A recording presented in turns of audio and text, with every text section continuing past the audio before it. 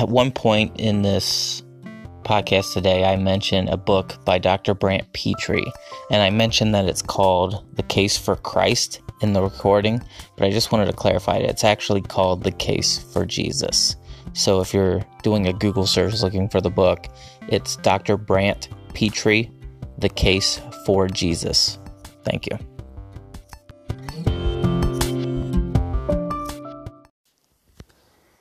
Today is the day. Happy Easter, everyone. It sure is an Easter like none of us have ever experienced. But today is Easter, a day that validates the Christian faith, a day where we praise God, and a day where we thank God, and a day where we recognize the resurrection of His Son, Jesus Christ. You know, for many people, even Christians, I think, the resurrection is really hard to wrap your mind around. I mean, that kind of makes sense, right? It goes against all natural reason. A human being coming back to life and raising from the dead, a human being who claimed to be the Son of God, it just all goes against natural reason. But when you realize that it actually happened, it changes everything, right? Because if it doesn't happen, then Jesus really wasn't who He said He was. But it did happen, so everything Jesus did, everything He said was true. So how have I come to actually believe that it happened? And how do you know it actually happened? Well, I think every person arrives at this answer a little bit differently, maybe.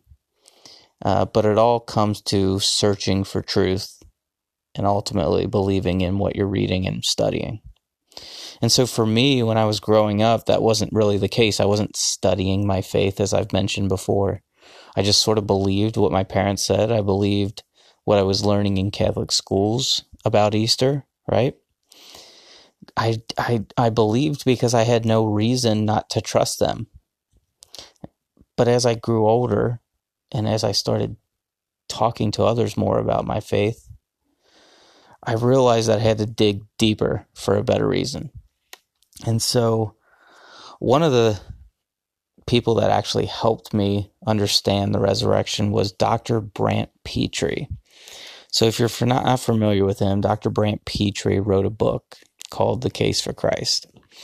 And one time I was given a CD. It was actually from my wife's uncle.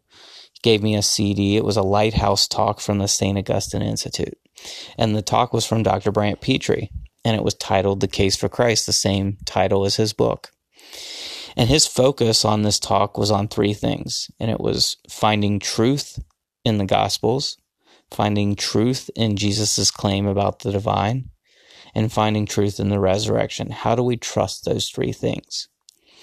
I want to focus on the third part there of his talk, which is, of course, about the resurrection.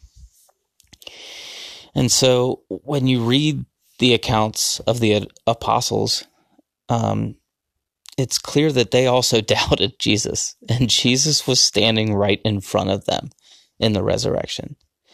And this is this is astounding, right? The resurrected Jesus stands right in front of them. Think about Thomas, right? Doubting Thomas is looking at Jesus and doesn't believe it until he touches the wounds of Jesus, the wounds of Jesus. And, you know, why didn't they believe it? Because they weren't dumb. They knew dead people stay dead, right? And so it was just as unbelievable to them as it is to many of us. So why did they believe then? Well, there's three main reasons that Dr. Pitre gives. The first reason is the empty tomb. All four Gospels mention the empty tomb. But couldn't somebody have stolen the body? Well, that's a claim you hear all the time, but I find that hard to be true. Because the prison guards, you know, who were watching the tomb, if they failed, they were going to be executed. That's a stiff punishment, but I mean, that was the Roman Empire's way.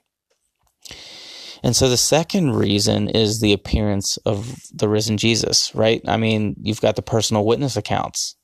You've got Jesus appearing to Peter, James, John, Mary Magdalene, the other apostles, Thomas, and it also says he appeared to 500 witnesses. And all of them had the same story about the empty tomb and then seeing Jesus alive. Now, all it takes is one of them to go against the story if this is a false claim. Just one of over 500 people need to tell the story differently for this all maybe to come unraveled. But none of them wavered. They all spoke of this. And all you had to do was ask them. And of course, for many of them, it eventually cost them their lives. But the third reason, so you had the first reason was the empty tomb. The second reason is the appearance of the risen Jesus. And a lot of people sort of stop there. But the third one that Dr. Petrie talks about that's very interesting is the fulfillment of Scripture. So Jesus died and raised on the third day in accordance with the Scriptures. We've heard that before. So what Scriptures are they talking about? There's not a whole lot in the Old Testament that really mentions this. There's a lot of prophecy on the Messiah coming, but not much on being raised on the third day. There's just one particularly that comes to mind, and that's the book of Jonah. And so we hear about this from Jesus in the Gospel of Matthew, when the Pharisees are asking Jesus to give them a sign that he is the Messiah.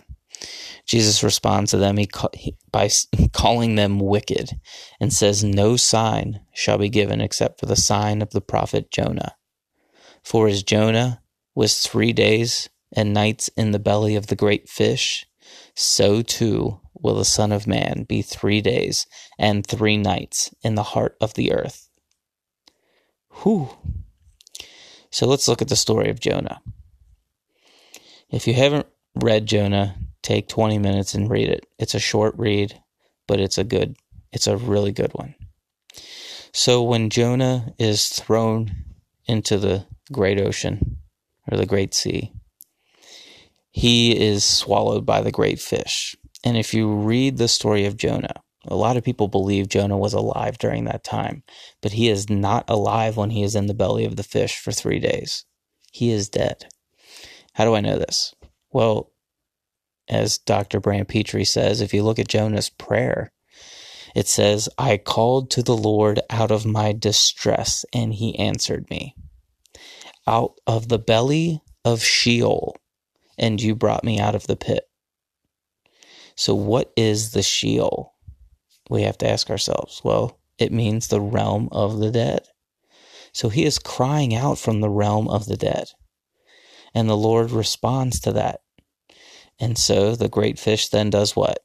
Vomits out literally a corpse of Jonah, who then comes to life. And what does he do at that point? He goes to the whole city, and every single person in that city repents. And the people in that city are pagans, very immoral people.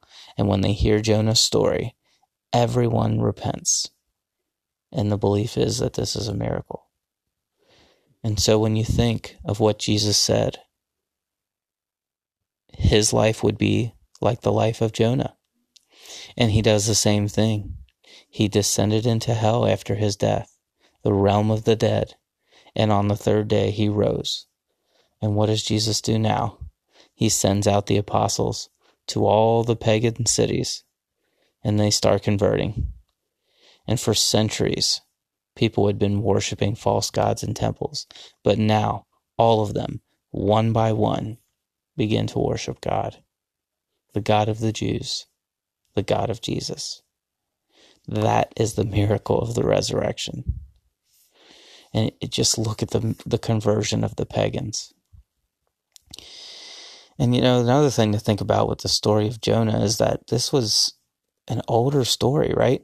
It's hard to date it, but a lot of the things that I found is that it was set in the 7th century BC, but probably written in the 4th or 5th century BC. And so this is an event that happened 400 or 500 years before the life of Jesus and before Jesus fulfilled this prophecy. So it's that's so many different prophecies that you hear about. There's just so much time in between each of them. Another famous Christian that many people read is C.S. Lewis, and he was, of course, an atheist at one point in his life, but he came to know Christ. And one of the things he said that stands out to me is that he says, it is one thing to profess the faith.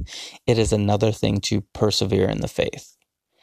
To persevere means that the fact that Jesus is who he said he is, it has to change everything, and it must change you specifically. To just profess the faith means you mention the resurrection. You mention your belief in Jesus being God. But then you go about your daily life as if nothing's changed. But to persevere through it means it must change you, and you must live out that faith. That's difficult to do. That's why C.S. Lewis calls it persevering. And so I think that's why today I'm reminded how much I should thank God in all situations. You know, oftentimes we're very thankful when things go right, but it is a lot harder to trust in God's plan when things go wrong. But if we're able to submit fully to God and trust in His will in all situations, it seems we can really tap into a special power. The same power that rose Jesus from the grave, from the tomb. It doesn't mean that we don't feel pain in tough situations. It doesn't mean that we just go through life blindly at all. But it means that if we believe in the resurrection, it changes us. And tapping into our faith when things aren't going well is something we need to be able to do. One time, St. Paul wrote in Romans chapter 8, he said, who then can separate us from the love of Christ? Who then can trouble to do it, or hardship, or persecution, or hunger, or poverty, or danger, or death? He's saying, can trouble do that? Can hardship separate us from the love of God? Can persecution separate us from the love of God? He goes on to say, as the scripture says, for your sake we are in danger at all times. We are treated like sheep that are going to be slaughtered. That's a dark warning for all of us. Paul is telling those Romans at that time, and it means the same thing to us today, that you are going to be treated like sheep who are going to be slaughtered. There are going to be times in your life where things don't go so well. But he says as well to the Romans, in all of these things we have complete victory through him who loved us. For I am certain that nothing can separate us from his love. So, what are we supposed to do in times of hardship? Or in times of doubt? Or when we're alone? When we're feeling pain of any kind? Do we blame God? I suggest we don't do that. It's not easy sometimes. What if we tapped into that power, the same power that rose Jesus from the grave? In the first book of Peter, it says, my dear friends, do not be surprised at the painful test you are suffering, as though something unusual were happening to you. Rather, be glad that you are sharing in Christ's sufferings, so that you may be full of joy when his glory is revealed. You may have heard that before. When you are suffering, offer those sufferings up to God. And what Peter's saying here is a little different. It's saying recognize what Jesus did dying on the cross for all of us.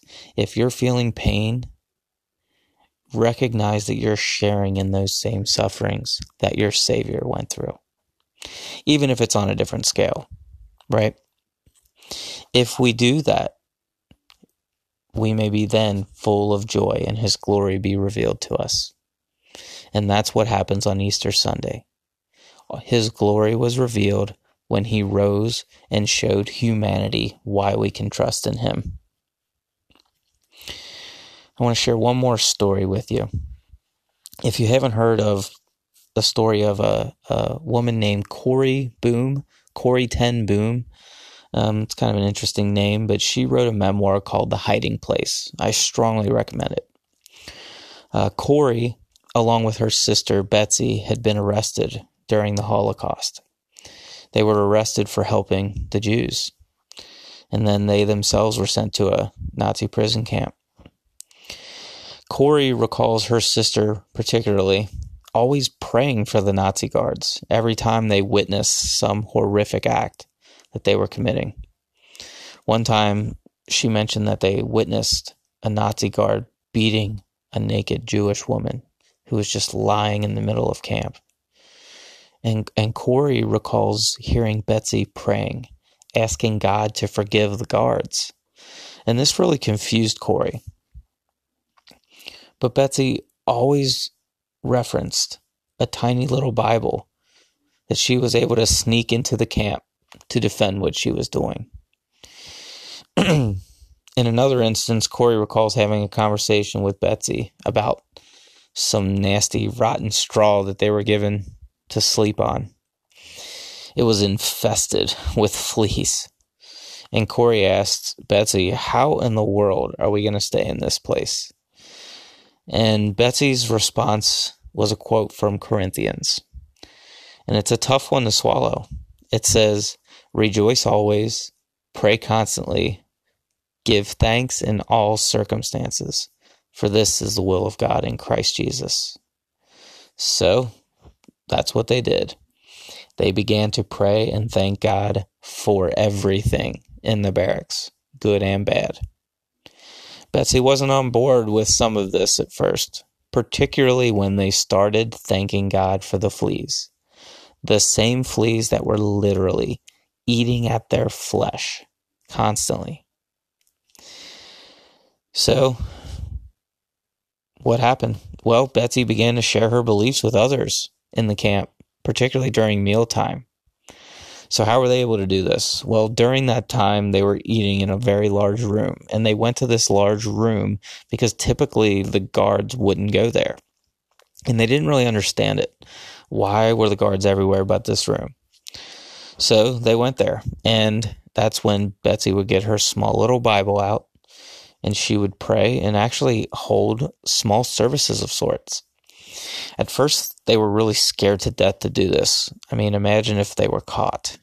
They would probably be killed.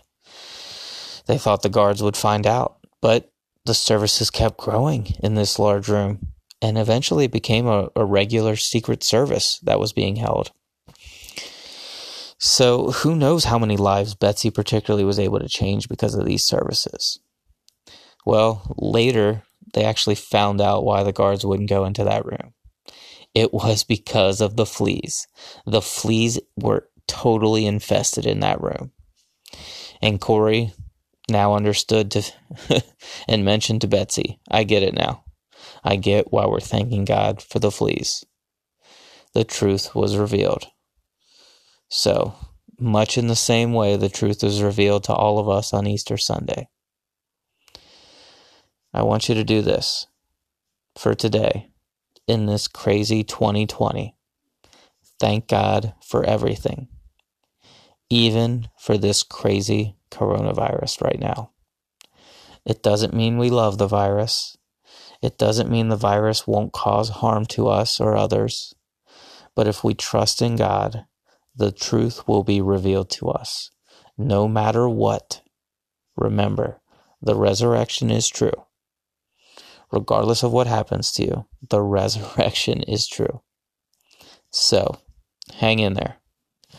God's glory will be revealed to you as long as you pray now, pray always, and thank God for everything, even for the fleas. Happy Easter, everyone.